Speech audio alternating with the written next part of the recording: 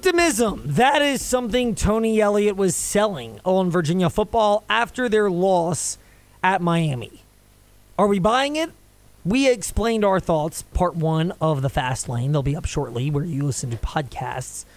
But we get an expert's take right now in part two of the Fast Lane and part one of Covering the Commonwealth. Yep, we're copying this idea. Covering the Commonwealth, a look at the locally interesting teams and stories from the experts who cover them. Let's start with the Virginia Cavaliers. With JerryRatcliffe.com, founder and contributor, Hootie Ratcliffe. Hootie, optimism for Virginia football in spite of the 29-26 overtime loss at Miami. Are you with us? Do you see signs for optimism from this team? Well, Ed, they're playing better. They're taking games, taking opponents, to deep into the fourth quarter, and obviously one on the road at Carolina the week before. But I guess a little of that glitter was taken off by what Georgia Tech did to the Tar Heels this past Saturday night. But I think there's room for optimism. They've shown that they can probably play with just about anybody remaining on the schedule. It's just a matter of whether they can pull off the win. And, that's the hard part. And certainly they're an improved football team. They have confidence.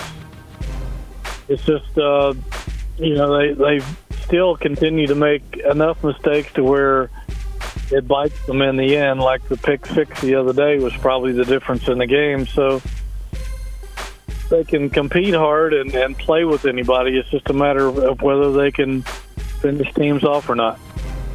Finishing teams off, it has eluded Virginia at least on four obvious occasions, 3 entering the Miami game, JMU, NC State, and Boston College. How much of that is a mental thing that starts with the coaches creating a level of belief amongst the team? That's a good question, and I don't know if I can answer that or not. I think the coaches have been very positive throughout this entire season, trying to keep this team up and believing that it can win. It has to learn how to win, and that's not always as easy as it appears. That's something that George Welsh used to talk about a lot, was teams having to learn how to win. I think this team is learning, but it's a slow process, and it gives you some encouragement for the future. But it's hard to tell whether it's going to translate into wins as we head into November. They've got 4 games left.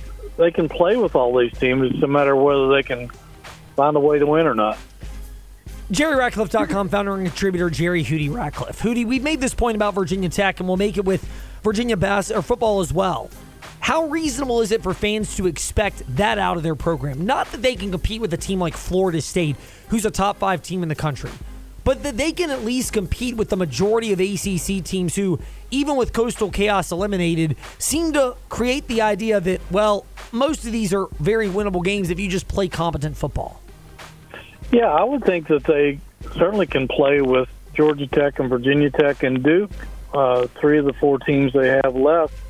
You have to say they're all winnable games if you can perform at your best and eliminate some of the mistakes that have cost them. Going out to Louisville is certainly not going to be easy. I think we may have all underestimated Louisville. They could end up being in the ACC championship game, and Virginia doesn't play well out there. But I think we'll learn a lot more about this team Saturday when they play Georgia Tech. Early on, it looked like a very winnable game for Virginia, and it still does. But Georgia Tech certainly has improved as well and has discovered some offensive weapons that are going to present a challenge for Virginia on Saturday. Jerry, last one for you. Is it reasonable to say that Jacob Wilkins, who's a 4-star recruit, he's a top 25 recruit actually in the class of 2025, and will decide tomorrow, Halloween night, at 5:30 p.m. between Georgia and Virginia? This is going to be my snarky comment here.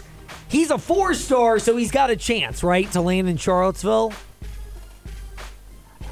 Well, yeah. I mean, if you read the national experts, they all have him predicted as going to Georgia.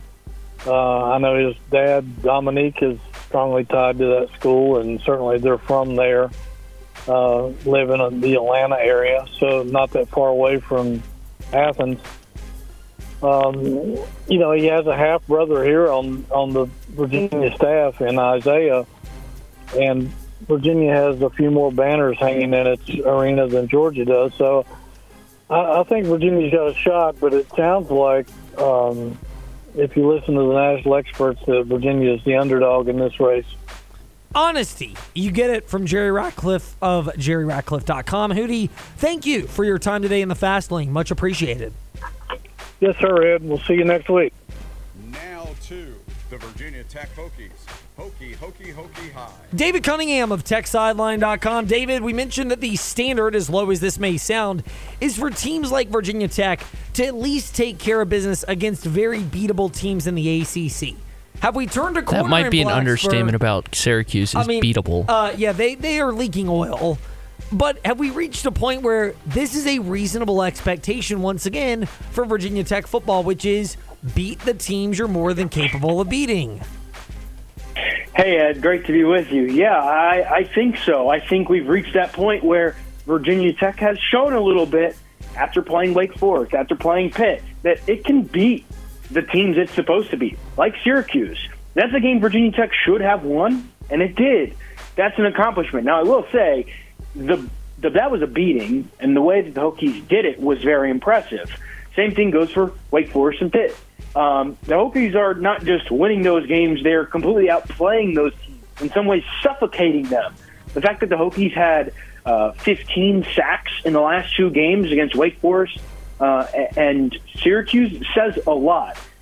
Now the challenge is Louisville. This is a very good Louisville team that somehow is tied for second place in the ACC with Virginia Tech. I don't think after Virginia Tech was 1-3 after that Marshall loss that I'd be sitting here saying, Ed and Trey, this team for Virginia Tech has an opportunity to play Louisville for second place in the ACC. But here we are. Now this is the matchup we've kind of all been waiting for, a good big test for the Hokies. Will they be up for it? We won't find out until Saturday. No, we will not, but we are getting closer for Virginia Tech, and this is a topic you and your colleagues, Andy Bitter and Chris Coleman, friends of ours here from TechSideline.com, all discussed in the latest TSL podcast. Bowl eligibility. Is that more than reasonable now to expect out of a 4-4 Virginia Tech team that has games after Louisville, at Boston College, home against NC State, and at Blacksburg Northeast, Charlottesville, Virginia? Smooth. That's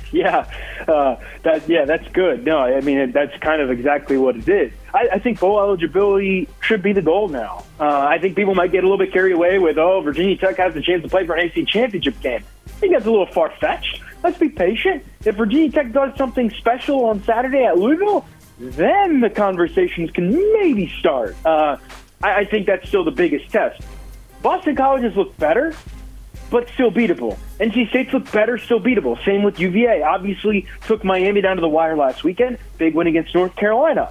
Bowl eligibility should be the goal, though. And this is, again, not a gauntlet. It's not like Duke and Florida State are lined up back-to-back the rest of the way, right? So it's like Louisville's good, but it's not a four-game gauntlet where game in and game out, Virginia Tech's not going to have a chance. Virginia Tech is probably going to be favored in three of these games. The one that Tech's not going to be favored in is Louisville on Saturday. This is a good opportunity to put a statement out there, not on Saturday, but also to finish out the season strong. Virginia Tech has turned the corner in the last couple weeks. If the Hokies can continue the momentum and get to a bowl game, heck, maybe even win 7 games, there's going to be a lot of conversation about the positivity and what the future could look like, considering Virginia Tech could potentially return every single starter on the offensive side of the ball. That is scary to think about, considering how well Tech has played over the last couple of weeks. I mean, people could go to Charlotte for the Duke's Mayo Bowl. I've seen that projection for Virginia Tech. I'm just saying, and Charlotte, there's 2 ways to get to Charlotte. David Cunningham, future Duke's Mayo Bowl, going to get the Mayo dumped on him. I'm calling it now. We'll see. I tell you what, though, like that is a legit thing now. And I think it's crazy to think about how a couple weeks ago, Virginia Tech and the fans, nobody was thinking about a bowl game. Everybody was thinking about, are the offensive and defensive coordinators going to get replaced? And I was even on here, I'm sure, talking about that. I think it's crazy how much things change in a short amount of time. Virginia Tech looked terrible in that loss to Marshall at the end of September. And now the Hokies are 4-4, tied for second in the ACC, and have a chance to not just go to a bowl game, but make the ACC championship game. That is crazy to think about. And credit to Brett Pry, the coaching staff, especially Chris Marvin, Tyler Bone, the defensive and offensive coordinators, and the team for sticking together. A lot of things have been said about this team. A lot of people have doubted them, at times even me, and I'm sure you guys. But they've stuck together, and they've got a good chance to finish up the season very, very strong. I'm very excited to see where this team goes. That guy answering it professionally shows why David Cunningham is the best in the business. There you go, Trey. Just setting it up on a tee for David Cunningham of TechSideline.com. Meanwhile, look, we got to pick this bone. How do you botch the Inner Sandman? They don't have the Johnny Cash song. I don't think they had Zayd Wolf before that. And ESPN had no lead up to this on Thursday night against Syracuse. Now, it didn't impact the performance on the field, of course. Tech wins by 28, but still, that's got to be something that, if you're thinking about the last home game of the year against NC State, doesn't that have to get a little bit more refined for a program that's, they've only done this for a while now?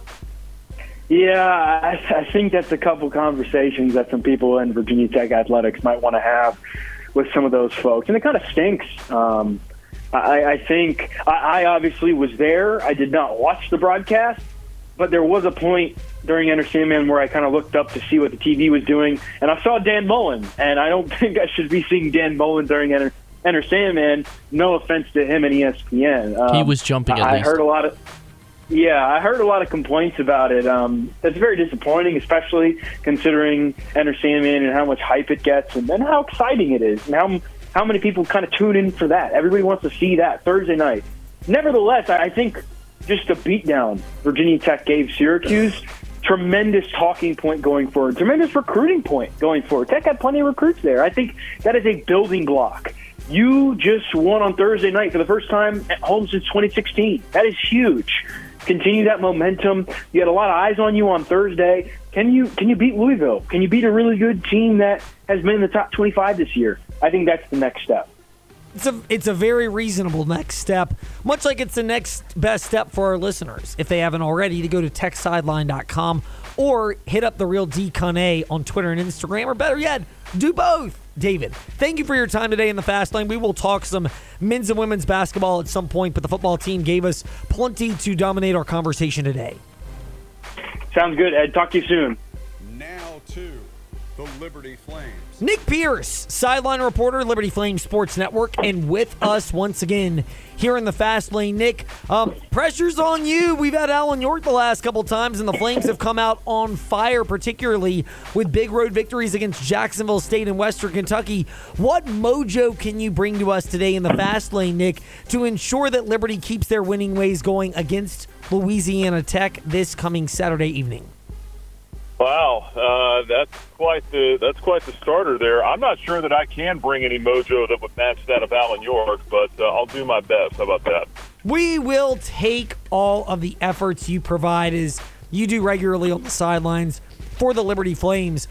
Their biggest test this year, arguably, at Jacksonville State after a disappointing game against Sam Houston State. They won, but it was a real tough ending, or a tough way. They had to hold on at the end. And similarly, they had a closer than expected, sloppier than wanted performance against Middle Tennessee, and they go on the road and, after the opening drive, really handle Western Kentucky. What does it say about how quickly things are coming together for this team in year one of the Jamie Chadwell era?